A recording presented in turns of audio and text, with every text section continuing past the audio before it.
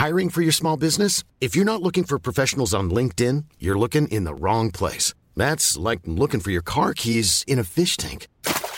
LinkedIn helps you hire professionals you can't find anywhere else, even those who aren't actively searching for a new job but might be open to the perfect role. In a given month, over 70% of LinkedIn users don't even visit other leading job sites. So start looking in the right place. With LinkedIn, you can hire professionals like a professional. Post your free job on linkedin.com/people today. What's up, everybody? This is AJ coming at you on my phone. This is not recorded professionally because it's summertime, baby. I'm recording this in that strange break between Christmas and New Year's when no one knows what's going on, to give you the exciting news that you're about to listen to a Patreon sample pack instead of a real episode this week. Hi, flatmate. Just recording unprofessionally. So this is something we do every year about this time just to give ourselves a break. Though I got to tell you what, it's a bloody hassle to make it and put it up anyway. But so the following little clips that you're going to hear from our podcast are from our Patreon show. We have two Patreon shows. One is called Film Franchise Follow-Ups, where we follow up a film franchise we've previously covered, and the other is called Generic Movie _Podcast, or it's called something approximately like that. And usually we release a FFFU and a GMP in one of these sample packs, but just to do something a bit different, I thought this week we would offer you guys two separate GMPs in one sample pack, and then the next episode we'll do two separate FFFUs, just to be like, maybe people aren't getting enough of a variety of GMPs. To be honest, I did it by accident and realized while I was recording this that I'd downloaded two GMPs. So that's what we're doing. So the first one we're going to listen to is going to be our podcast on the Lizzie McGuire movie, and that'll be quickly followed by our podcast on Not Another Teen Movie. We're doing two movies with movies in the title. So check them out, and I'll come back at the end with a little outro.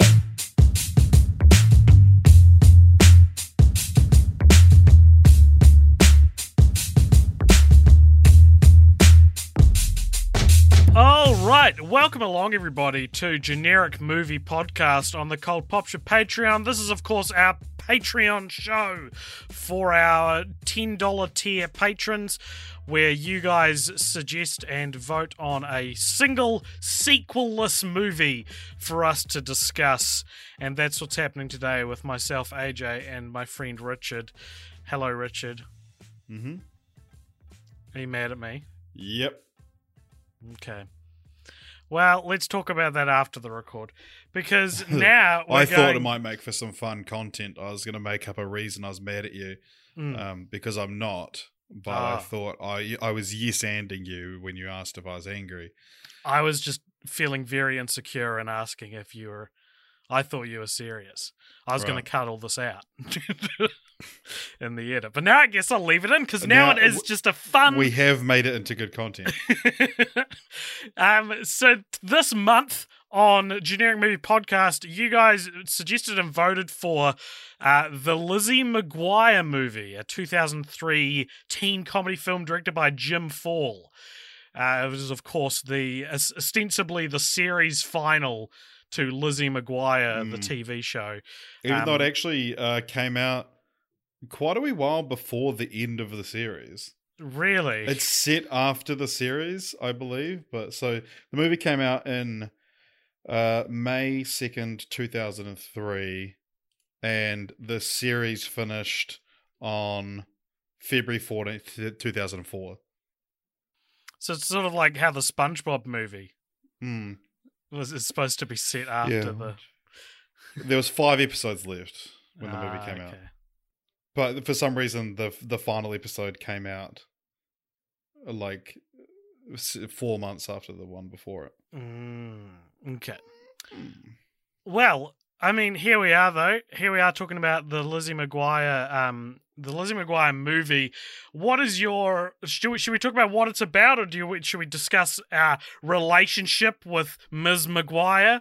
What's the best way to go about this? Mizzy McGuire. Missy McGuire?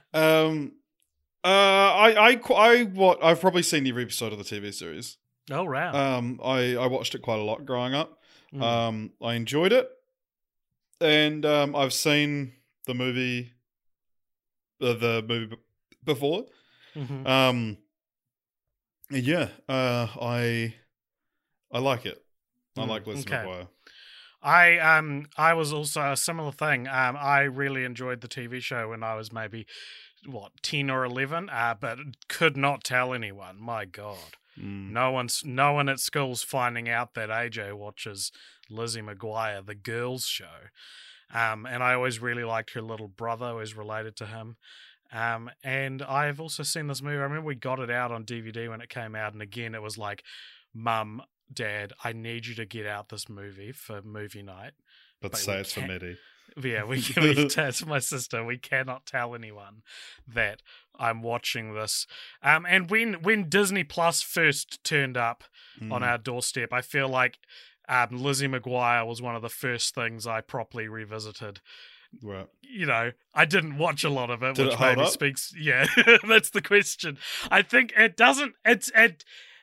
So this movie, the movie Lizzie McGuire movie, has 40% on Rotten Tomatoes, and I just saw that then, and I was like, that's Criminal. stupid. That's stupid because who's reviewing this movie? Like, this is one of those movies with a very specific target demographic, and it's like, I'm really uninterested in critic reviews who are outside of that target demographic. Yeah. Tell me your gender again. Oh, that's right. You're a boy. Lizzie McGuire movie is for girls only. What's this? Is this a Lizzie McGuire quote, or is this a... No, it's a TikTok sound. Okay. I've not seen that TikTok sound. That's funny because I've referenced it to you more than once, and you heart reacted both times. I just thought you'd been original and funny. No, I was being derivative and funny. So this movie is about Lizzie goes on a class trip. The momentous occasion of ending junior high happens.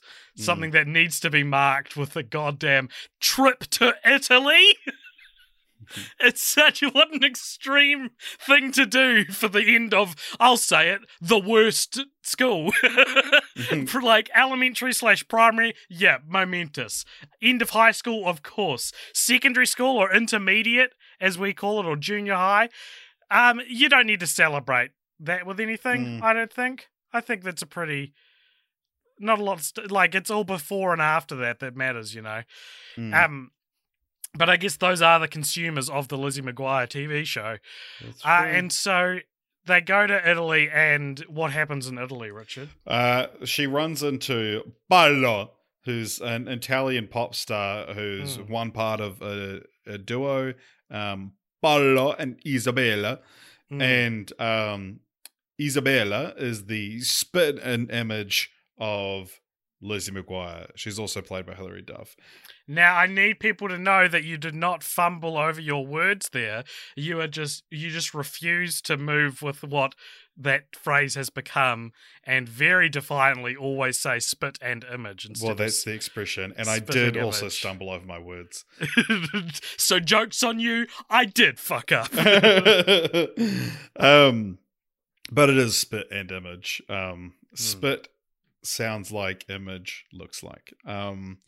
Not. Yeah. I've told this on the podcast before. I know you have. And I'm going to do it again. But I'm going to do it again. I had like the kind of people that will like sing quietly to themselves, but be like, and like, and they want people to be like, wow, you're actually a really good singer. And they can be like, oh, I wasn't even trying. Whenever she would say like that phrase, and you do it quite a lot, she would say like the splitting image, and it's like she's waiting for someone to be like, isn't it spitting? And she'd be like, no, actually. And it's like, you're also wrong, but I'm not going to give you the satisfaction of having this discussion with you. Who was doing this? Sorry. A girl I know. Yeah, okay.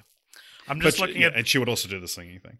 I'm just looking at the other directorial debut, the other directorial efforts of Jim Fall, and right after the Lizzie McGuire, well, 3 years after the Lizzie McGuire movie, his next project was So Notorious. For what was it notorious for?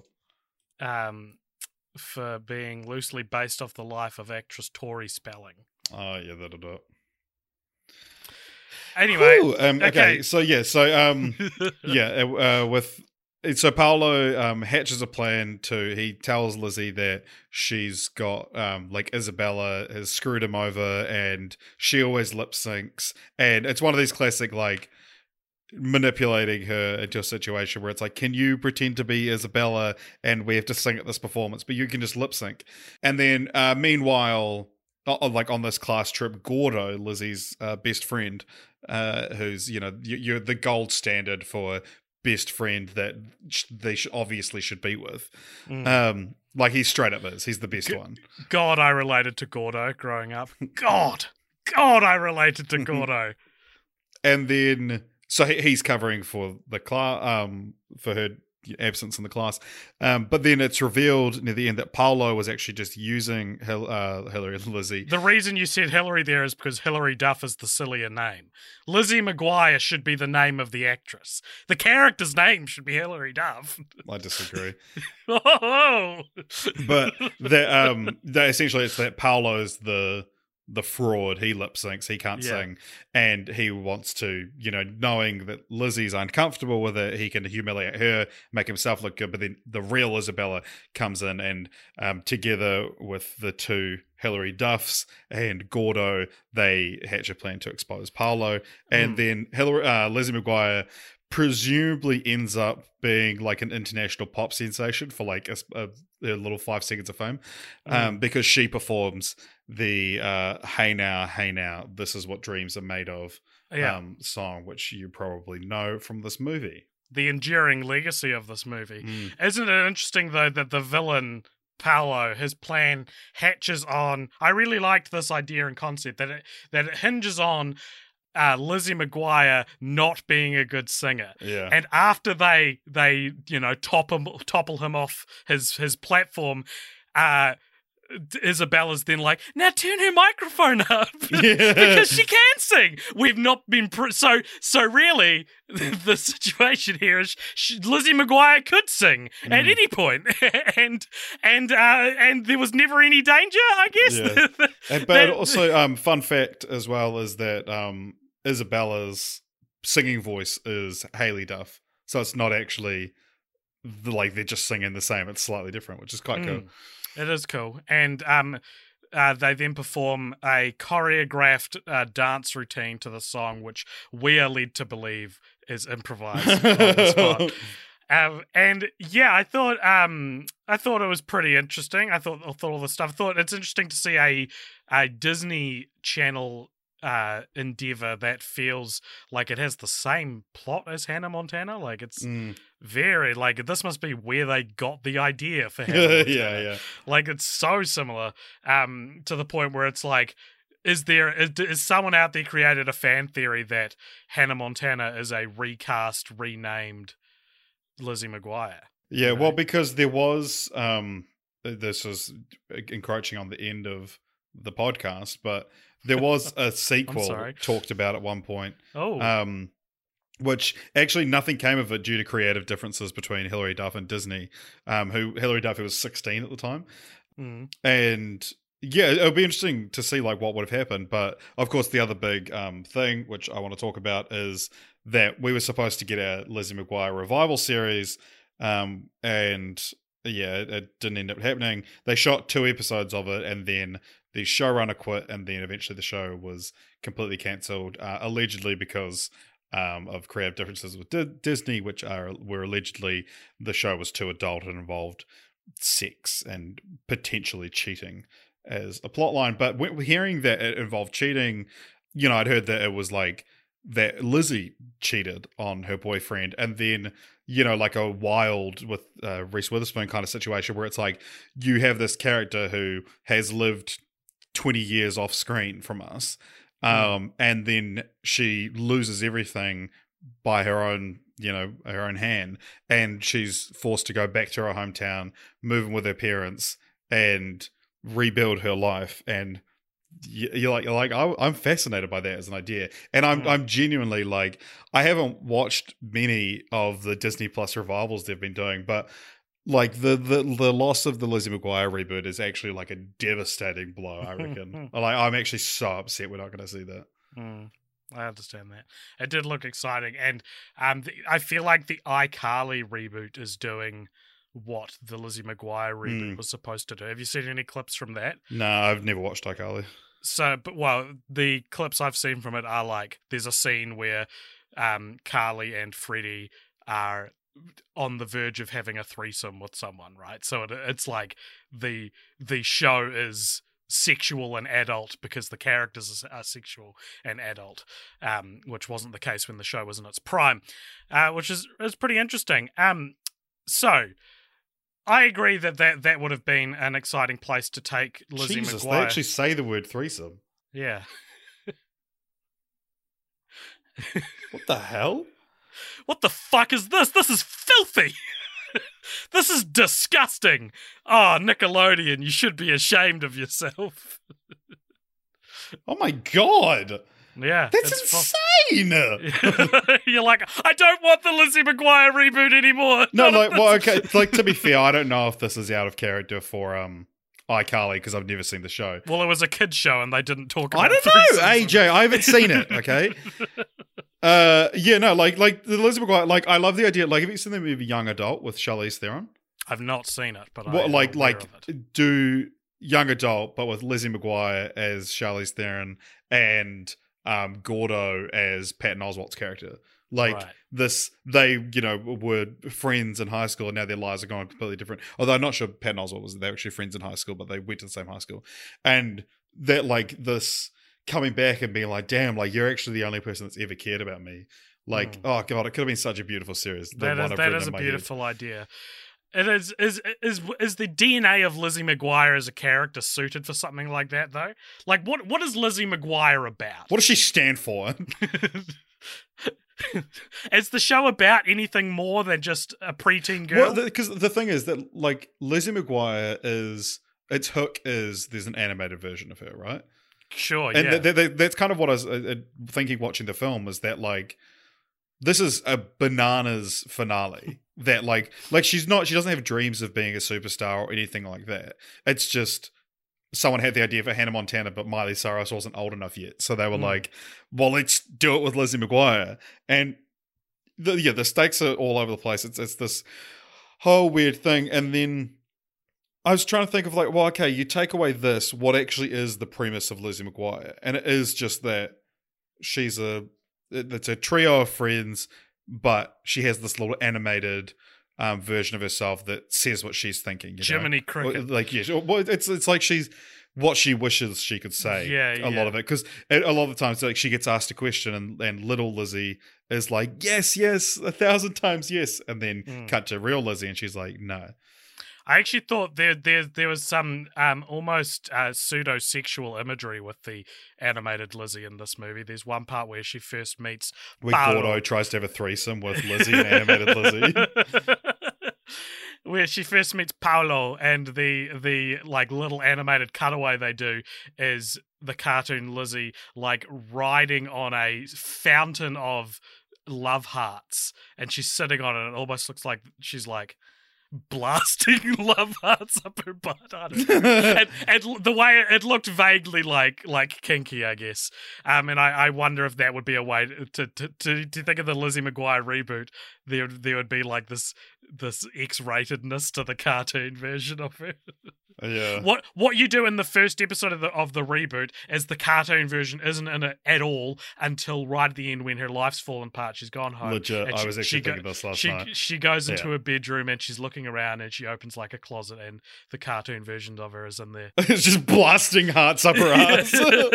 And she's like, holy shit! And she's terrified because this cartoon version's real. Like, I mean, it's kind of tying into a recent podcast we did, but I actually thought legit it should be like the season 2 opener of House of Cards. That, like, Because House of Cards, has the whole thing of Frank talking directly to the camera, as we see every Christmas. Mm. But the season 2 opener is like quite a dark episode. It kills off one of the main characters from season 1, and throughout the entire episode, Frank doesn't speak to the camera, but you kind of don't notice it's missing until right at the end he's looking at himself in the mirror, and then his eyes just dart to the camera, and he's like, "Oh, perhaps you thought I'd forgotten about you, or maybe you just wished that I had." And you're like, and it's like fucking great. It's such a good moment. And that's what series. Lizzie McGuire needs. And that's that's legit what Lizzie McGuire should have done. Is that you forget that she used to have this little animated version, and then she shows up right at the end.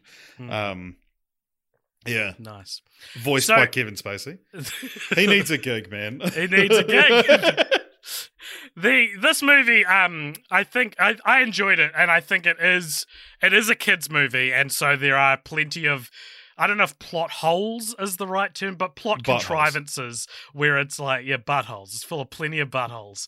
Now, a lot of plot contrivances where things like the fact that she just knows this clearly choreographed dance and stuff like that. That's like, kids, this is a little girl's power fantasy. This movie is a little girl's power fantasy, so we don't need to be completely realistic with what the how everything works out. But one thing I didn't like about this movie is that it feels like they're desperate to include the ensemble cast from the TV show. It is interesting that you make a TV show series final, and the way you do is you take one character from the ensemble and put them in another country, and then you're like, well, how do we bring the other characters back into it now? One of which is her dad, played by Robert Carradine, who we have spoken in depth before about on the Revenge of the Nerds episode. But the way that the family gets involved in the plot of the movie is Jake Thomas, or Matt, her little brother, who's looking really forward to cracking up. He discovers the whole Lizzie, so funny, man. Isabella, crossover thing happening, and he decides he needs to go to Italy to get revenge on her. It's very strange. And the way he does it is he tells his parents that he misses his sister, and then they fly to Italy. And I thought that was very stupid. I didn't think that was very realistic, Richard. Yeah, okay. I will not have you sit here and slander it's the cinematic mastery that is the Lizzie McGuire movie. Yeah.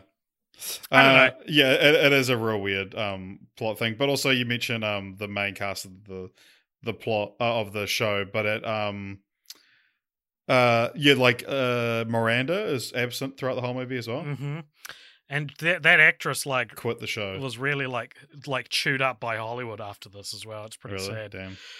Damn. So David Gordon, Zephyr Gordon, Adam Lambert. So which is funny because I remember when Adam Lambert was on American Idol, and I would Google him every week to see the new songs he did, because I followed American Idol quite heavily at that time. Oh my God. And every time I typed in Adam Lambert, it would say, "Do you mean Adam Lambert?" And it's so funny now longer to be that there was a time when it was like, surely you mean Gordo from Lizzie McGuire, not the lead singer of Queen. I think Gordo, and especially in this movie, was very influential for soft boys like myself, who were growing up. Weak. You're weak. Because there's the things I remember about this movie is the scene where they're on the plane to Italy, and Lizzie's fallen asleep on his shoulder, and how he sacrifices his own integrity for her, and they kiss at the end, and oh my God, I wanted to be this for someone. There was no one in my life who could have fulfilled the Lizzie McGuire role for me, but I wanted to be this young romantic best friend with a girl, and then even though we're best friends, we discover there's something more there, and I put my life on the line for her, and it's unrealistic, Richard. It's an unrealistic beauty standard for emotional men and boys. And I blame this movie. Yeah. Also in the cast, we have one Alex Borstein as Mrs. Ungermeyer. Peter! Their teacher and chaperone. And yeah, it was, of course, the voice of Lois from Family Guy. Peter. Oh, Peter. And that's fun. And that's something that we both noticed, and that's fun. Another thing I noticed in this movie is the somewhat infamous meme that is the pizza delivery soundtrack from the Spider-Man 2 for PS2 game plays in the background of the scene at the end where they're after all the madness has gone They down. just googled Italian music. Yeah. And I thought that was pretty funny, and I told you it, and you said to me, I don't know what you're talking about. I haven't finished the movie yet. Yeah. Well, because you just messaged me and said, the pizza song from Spider-Man 2. And I was like, well, I thought you just like, it popped into your mind and it was one of these like insane out of the blue things you say to me like last night when you said, are you asleep at 11:30 p.m.? And I said, yes. That's not that out of the blue. It's not out of the blue to get a message from you at 11:30 for that message to be, "Are you asleep?" That's well, I didn't know what your work schedule's like. I wanted to record this podcast that we're doing right now. Yeah, well, even still, like 11:30 is pretty late. Not for me, baby. That's midday to for record me. a podcast. That's absolutely insane. Can we talk about the song "What Dreams Are Made Of"? Because I fucking love it. I know you're a big fan of "Beat of My Heart." But playing different games. Yeah. Anyway, Hilary Duff's best song is "Wake Up" by a fucking country mile. I looked up what dreams are made of, but it said "What dreams may come," and now I've got the lyrics for that. Do you know what my like enduring memory of "What Dreams Are Made Of" is? Is it the part where it goes, "Oh, oh, oh"? No. So there was, like when you're in high school and you just have like a bunch of friends of friends that are in shitty bands that end up doing like kind of well sometimes.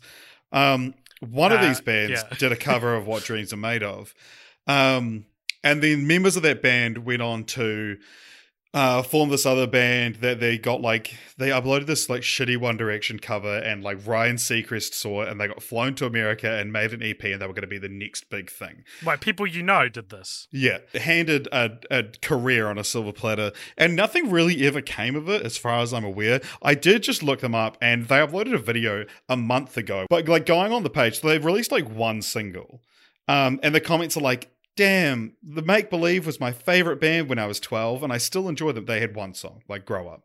What are you talking about? Richard, have you ever seen Such a Beautiful Night? I love this song so much. It actually is quite a beautiful night here in Christchurch. Like, and it's annoying as well because like I love this song and I love like a pop punk version of it.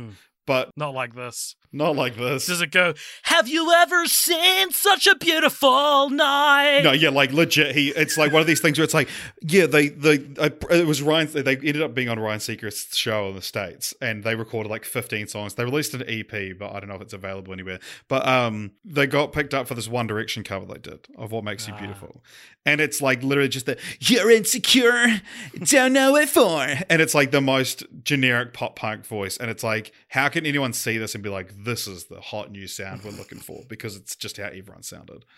So legit, it sounded 100% like what you described. I could almost kiss the stars for shining so bright. Yeah. Then I see you smiling as I don't know how they bug. Oh. These reviews for this movie, this is what I'm talking about, where it's like these are not your demographics. This is what Brie Larson said. I don't need a white man to tell me what didn't work for him about A Wrinkle in Time.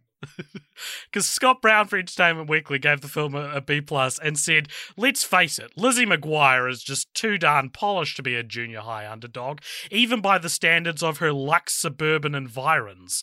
But she hasn't tarnished her comeback kid cred among the 6-and-ups who faithfully follow her Disney Channel show. And it doesn't make the Lizzie McGuire movie a clever, agreeable, weightless theatrical outing any less enjoyable. It's like, shut up. What are you talking about? I could tell you hadn't read that before you started saying it. Richard, let's not make fun of me. Let's make fun of Scott Brown for using the term luxe suburban environs when talking about the Lizzie McGuire movie. Yeah, it's such a pretentious thing. Yeah, you're right. But it's so funny that it's like you can't tell what tone he's going for, and so the end, and it doesn't make this a clever blah blah blah any less enjoyable. Okay, right, okay. I guess it was a nice thing. Yeah. At the end. I guess that's a B+ for you, baby. Yeah. So where's my sequel, bro? We have talked already a bit about the sequel, and I guess we've already pitched our own. Yeah, well, because we want to smack a retroactive label on that and say that counts? Well, because everyone's like Hillary's doing How I Met Your Father now, which I could not be less excited for. And everyone's like, this will be the Lizzie McGuire. They. Hiring for your small business? If you're not looking for professionals on LinkedIn, you're looking in the wrong place. That's like looking for your car keys in a fish tank. LinkedIn helps you hire professionals you can't find anywhere else, even those who aren't actively searching for a new job but might be open to the perfect role. In a given month, over 70% of LinkedIn users don't even visit other leading job sites. So start looking in the right place. With LinkedIn, you can hire professionals like a professional. Post your free job on linkedin.com/people today. Wouldn't let Lizzie fuck, and now she's gonna fuck in this series. And like, my God, I like a spin-off to How I Met Your Mother. Like, oh my God, what's next? A spin-off to Game of Thrones? You want shows that ended badly and give you more? Get fucked. Get fucked. Oh, I can't wait for fucking Josh Radnor to show up in the second to last episode of the first season, which is also the second to last episode of the entire series because it's going to get cancelled. There's no way that show lasts more than 2 seasons, guaranteed. Okay. Mark my words. Mark my fucking words. Well, it would be doing just as good as Lizzie McGuire, which only went for 2 seasons. Yeah, but like 30, 40 episode seasons. Oh, really? Yeah. And also AJ, The Legacy. An amazing legacy. Yeah, there is 65 episodes. 31 and 34. Do you remember any favourite Lizzie McGuire moments from the series? Nah. I mean, she was just Let's move on. Yeah. Hey, and that's where I think we'll end the episode. I hope everybody enjoyed it. Oh, I do remember there's an episode where Lizzie and Matt switch bodies. No. Yeah. They wouldn't. That's too silly. But then it might be a dream. It might be a dream. That's the thing. It always It's called is. Those Freaky McGuires. Is that true? Yeah, that's legit what the episode's called. All right. Well, we have fun here over at Generic Movie Podcast. Those freaky podcasters.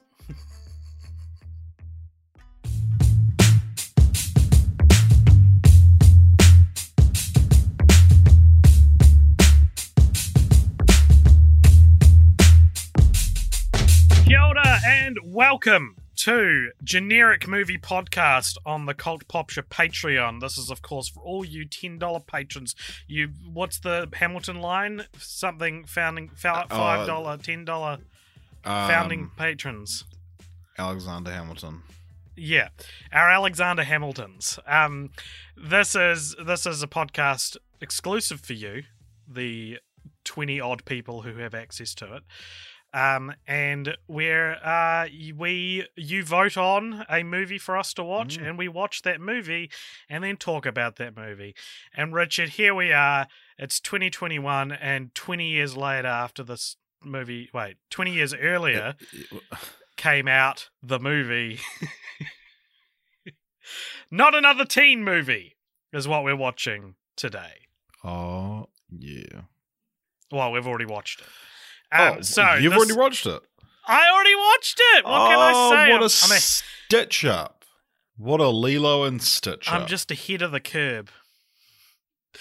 This is a spoof movie. 2001, directed by Joel Galen. And it is essentially what Scary Movie was to scary movies. This is to teen movies. A genre which is already a comedy.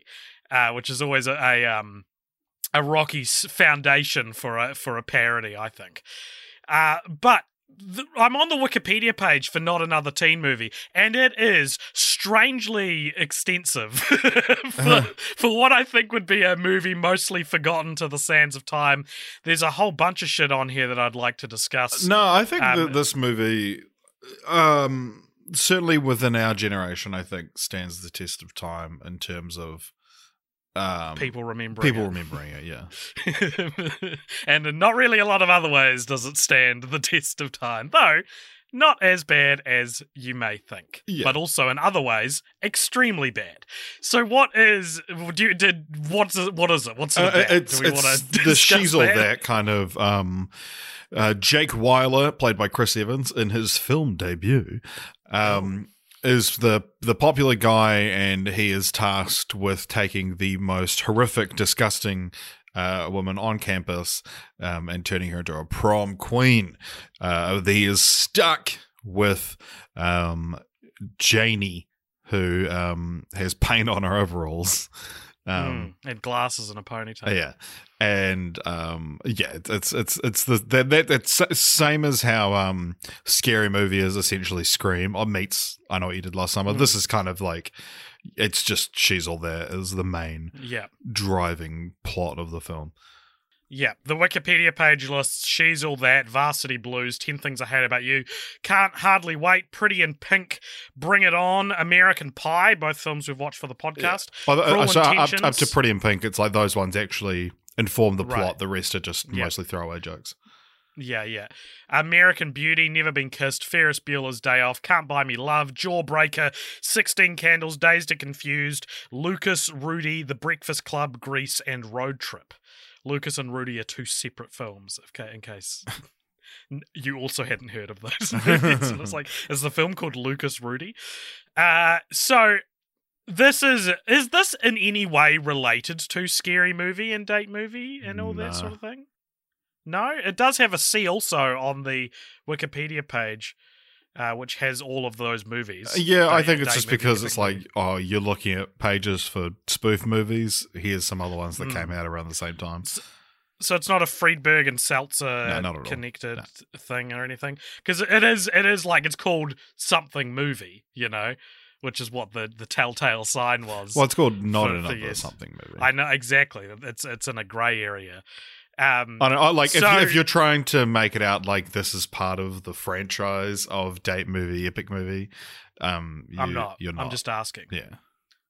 I had no ulterior motive. I was just trying to clarify. Well, it sounded like you had from podcasting with you for 5 years. What you felt like you were leading to was you had this this whole massive paragraph already written about how it fits into that franchise, making this blah, blah, blah.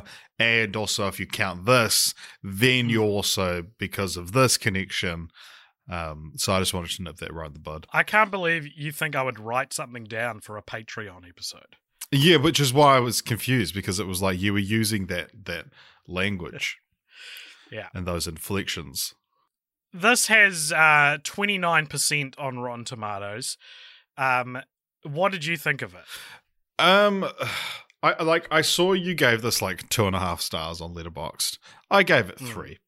I nearly gave it 3. Well, this is a film that this feels like a problematic fave, obviously a spoof movie from 20 years ago is going to have some dated stuff in it, and especially when it's parodying even the problematic stuff in it, you could say it's they're parodying problematic stuff, but it's but I do still love love this movie, that it's there's so many jokes in it that are so close to my heart because I saw them at such a formative age. I will say that every time I watch this movie though, it's a tight hour and 29 minutes long, but I do think it overstays its welcome. Every time I watch this movie, about an hour into it, I realize oh man, I'm kind of getting over this. It loses me around the hour mark, and then they get to prom, and I'm like, oh fuck yeah, that's right. We've still got this whole bit. Yeah, I'd only ever seen this once, and I was very young. I remember it was on TV. It would have been maybe 2004, 2005. I remember it was on TV, and me and my brother were like, "Oh shit, we're gonna watch not another teen movie." Like it probably was later than 2000. I want to maybe like 2007, and we watched it, and then midway through, Mum and Dad came home and sat there and watched it with us, and my only memory was Dad going, "This movie's quite rude, isn't it?" because all the real filthy stuff is like in the first front loaded, yeah, third of the movie, and so by the time my parents came home, it was probably past the halfway mark, and all they've got is like the occasional shot of Areola, the nude foreign exchange student, and a couple of off-color jokes. But I remember it being surprisingly palatable to watch with my father in the room. But I think why this is a interesting film for us to watch is that it is part of a now pretty much extinct genre, a genre that certainly went that went belly up as it died. Like, you know, by the end of this golden age of spoof movies, they were like awful, right? But I think people remember it because it does have some really like good stuff in it, stuff that feels smarter than anything that's in anything after Scary Movie 2, for sure. No? Well, I would just say that like the best, one of the best spoof movies is Walk Hard, and that came out after. I'm including the you're talking about Fred Big-Seltzer. Yeah, the ones that descended into a certain this style. Definitely, it feels like it's the closest to it's someone trying to do for Scary Movie, and this was before Date Movie, and so when the part of the team behind Scary Movie tried to do, you know, rom-coms themselves, but yeah, it feels like, because if you look at the like filmography of the director, like I've never seen a Wikipedia page like it. It's written completely differently. It's like all his credits are like executive producer or executive producer / director for like 25th anniversary concert for the Rock and Roll Hall of Fame. And it's that like kind of director. Yeah. The kind of director that winds up as a tutor at broadcasting school. Yeah. Yeah, actually. But like from what I can tell, this is his sole film he directed. Yeah, it looks like it. Interesting. My point being is that there is some parody and some astute satire in this that would not be out of place if you were making fun of this kind of movie today. Give us an example, AJ. I think that's really interesting. Well, so I think one of the funniest things this movie has is the idea that of Janie as a character being like ugly. Oh my god! But she's got a ponytail and glasses, and like that's a joke that you People see repeated a lot. And people it's like, still make this trope was lambasted 20 years ago. And it's interesting that they would lambast it in the center of the genre. It was like teen movies. Like this would have come out before American Pie 2. Like this is still in the thick of the kind of movies it's parodying. Into the thick of it. In the thick of it. And I think that's really interesting that it has that. You always kind of think these things are easier to see in retrospect 20 years later. Like now, I feel like I could quite confidently make like a parody of an American Pie style film.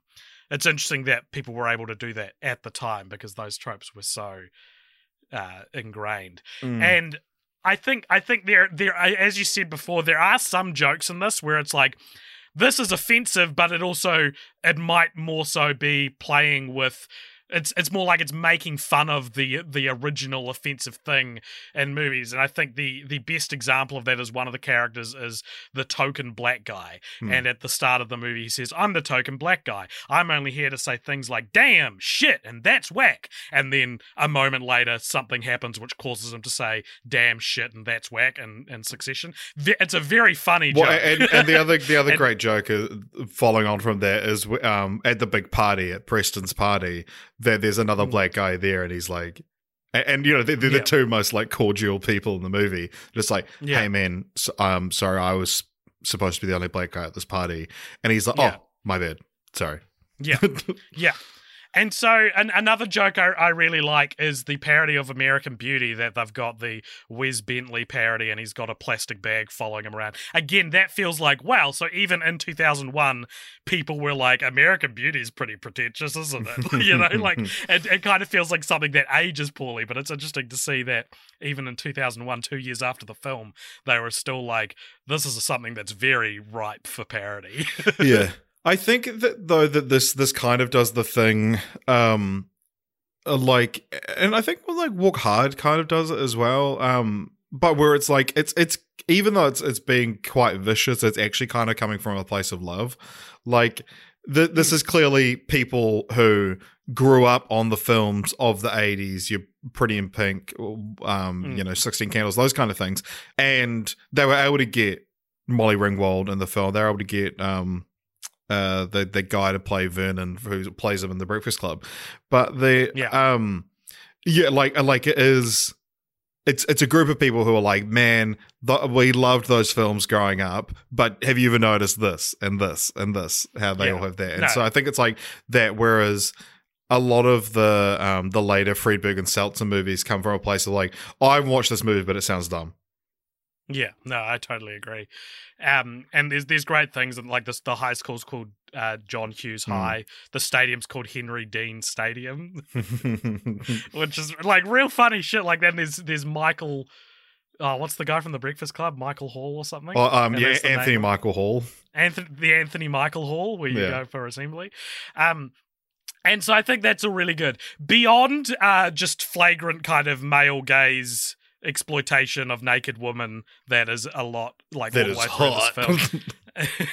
I think its worst joke, and the one that made this very difficult for me to be like, it's actually not too bad, was Sam Levine's character, who is a wannabe Asian, and it's just like, oh Jesus Christ, it's already kind of dated, then you throw that character in, and it's just like, you cannot watch this around some people, I think, now. It is such a poor taste joke. And it's weird that it's in this movie where they get a black guy to play a token black guy in a way that is arguably satirizing like racist practices in other teen movies, to then have like this horrifically offensive stereotype. It's not even, it's a white dude pretending to be an Asian dude, so it's not even like it's an Asian dude they got to play up stereotypes. He says like the Asian slur in this movie at one point. Like, it is like, oh god, it's so hard to watch in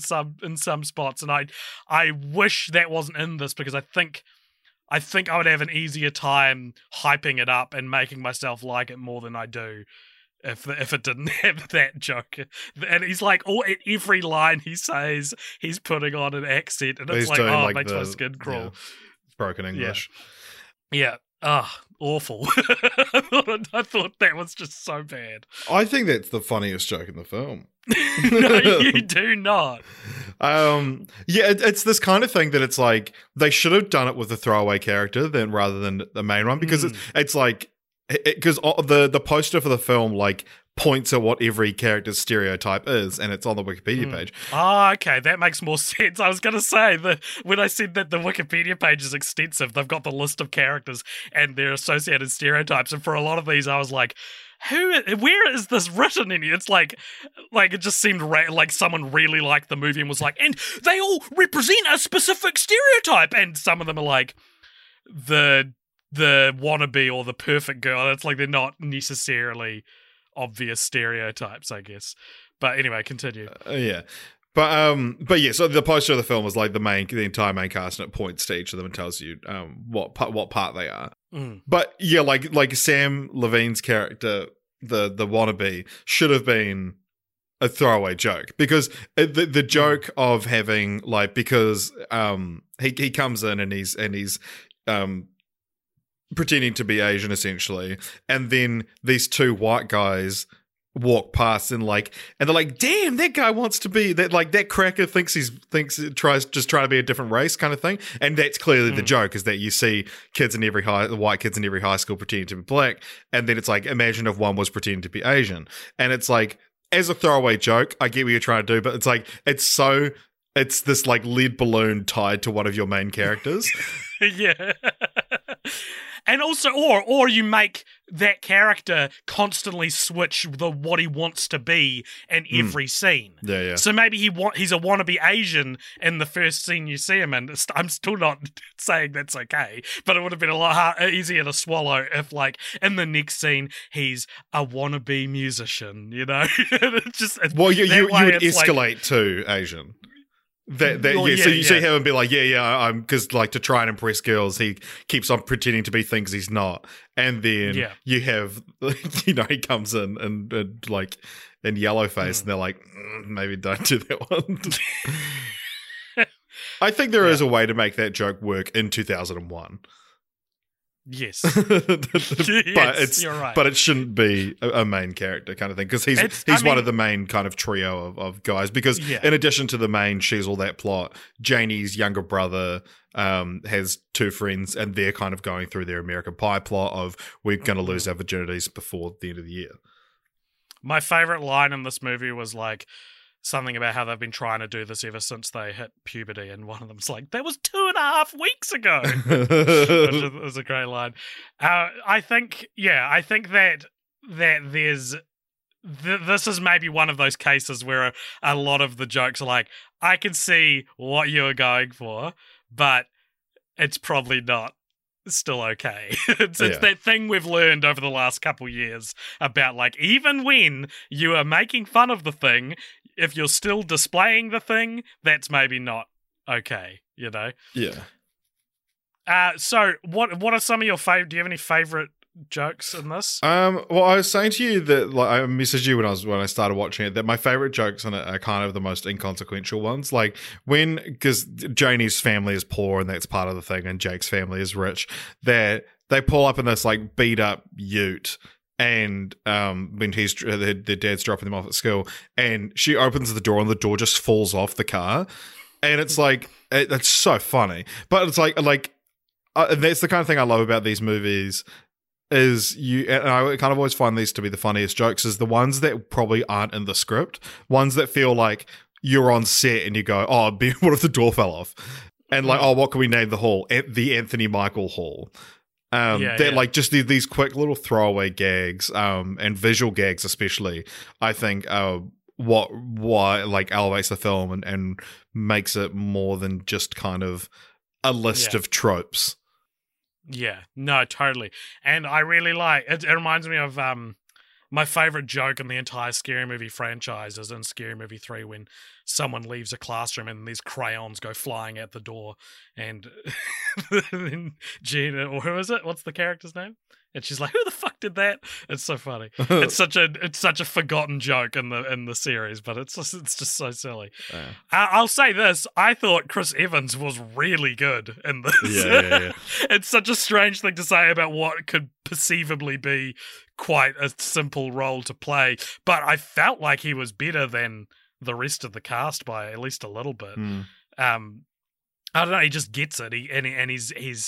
He's making fun of it in the perfect kind of loving way. Yeah, it is crazy that he managed to go and have the career he did when this was his first role. Because it's like, this is quite a well-known film as well. Yeah. Yeah, not only Chris Evans, but I also I really like that. So that you've got the obsessed best friend, Ricky, who would be a clone of Ryan from High School Musical, but came out years beforehand. He's like just dressed the exact same, and the acting looks quite similar. But I love that, like, he doesn't get the girl because it's just like, no, dude, you're so creepy. Like, he writes poems to her and presents them in class, and she's oblivious to the whole thing. Which is a good running gag. But the fact that they don't end up together, and he ends up getting the shit beaten out of him. He's within an inch of his life at the end of the film. It's like, yeah, dude, you're obsessed, and it's creepy. Yeah, and I like that. There's a scene when they're both going to try and save the girl, and they both be like, "But I'm the best friend that's been in front of her the whole time and been in love with her, and she hasn't noticed me." And he's like, and Chris Evans is like, "Oh, but I'm the douchey jock that learned to change and become a better man. And like it's like they're saying, it's in terms of storytelling tropes, we have both earned the woman. like these are these are both characters who win at the end of rom-coms, so or at the end of teen movies. Yeah. Another great gag that I've always loved is the 10 Things I Hate About You parody, where Chris Evans' sister, who wants to fuck him, says to impress Janie, you've got to you should like make a big public gesture and sing a song with her name in it. And of course he chooses Aerosmith's Janie's Got a Gun, and then everyone's like, oh my god, Janie's got a gun. Yeah. And they're like, give us the gun, Janie. I think it's the cleverest joke in the film, and I think they probably came up with that idea. Yeah, 100%. And you would. And named her Janie because of that. And it's a great move.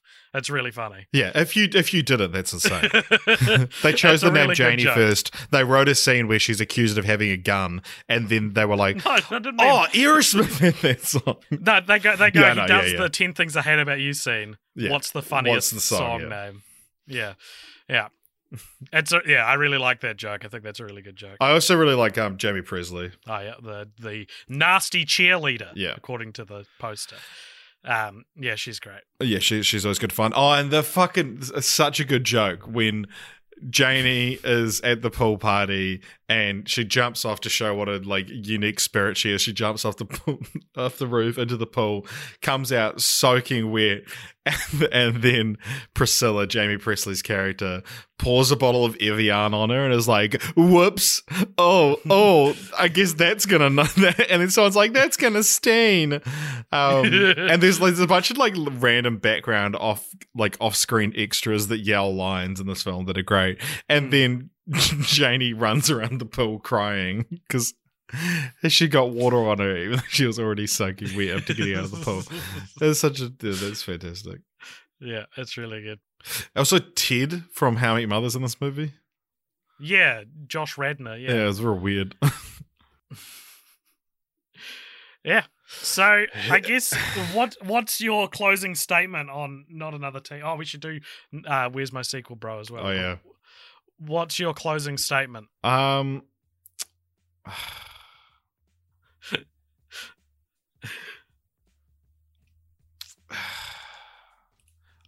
like it.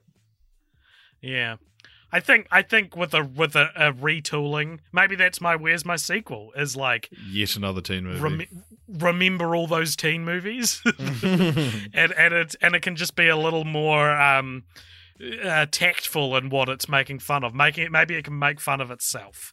There you go. There's my Where's My Sequel, bro. Yeah. Molly Ringwald's in this film as well, which is and I found out today Molly Ringwald's 53, which shocked me. She's younger than I thought. But that, like, you know, someone who had their biggest kind of career in the 80s, which was, you know, 40 years ago.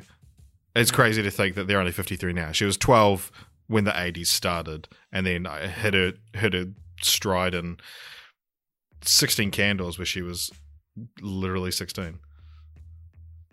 I guess that's how they cast back in the day. Yeah, they just cast actual teenagers back in the day, which seems novel now. So, if you thought Molly Ringwald was hot before Pretty in Pink, that's on you, pal. Get to jail. Go directly to jail. Do not pass go. Do not collect $100. Oh, she's in the Kissing Booth movies as well. I didn't know that. Thank you very much for listening, everyone. What are we doing for... I keep forgetting what we're doing for film franchise follow-ups. We were going to watch Monsters, Inc., but it'll be late. Monsters at Work, but it'll be late this month because the last episode, I think, comes out like on the 1st or 8th of September. So it'll be a bit of a late... Yeah, I mean, it would work better to do it for next month, but... I argued that point in AJ I thought we agreed on that and we thought of something else to do for this month.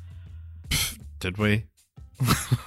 I don't know. Do you want to do something else? No. Do Monsters at Work next month? No, I haven't even watched Monsters at Work. Is it good?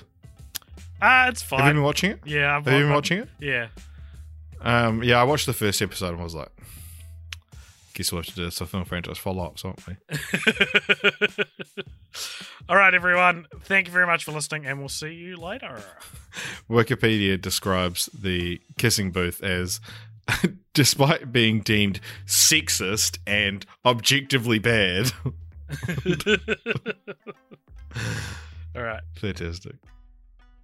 All right, welcome to the outro. Still recording on my phone. If you enjoyed these, please consider following us at all the places. You can like us on Instagram and Twitter at ColdPopture. You can email us, sure, at coldpopturemedia@gmail.com. Or if you want, you can join the Discord, which there'll be a link to in the show notes. And of course, if you liked these episodes specifically, why not join our Patreon at patreon.com/cultpopture, where you can get dozens upon dozens. I don't want to say hundreds, but it might be hundreds. It's probably not hundreds, but it's a lot of, I know it might be over 100. Yeah, the 24 Patreon episodes a year. We've been having a Patreon for about 4 years, so that could break 100, nearly.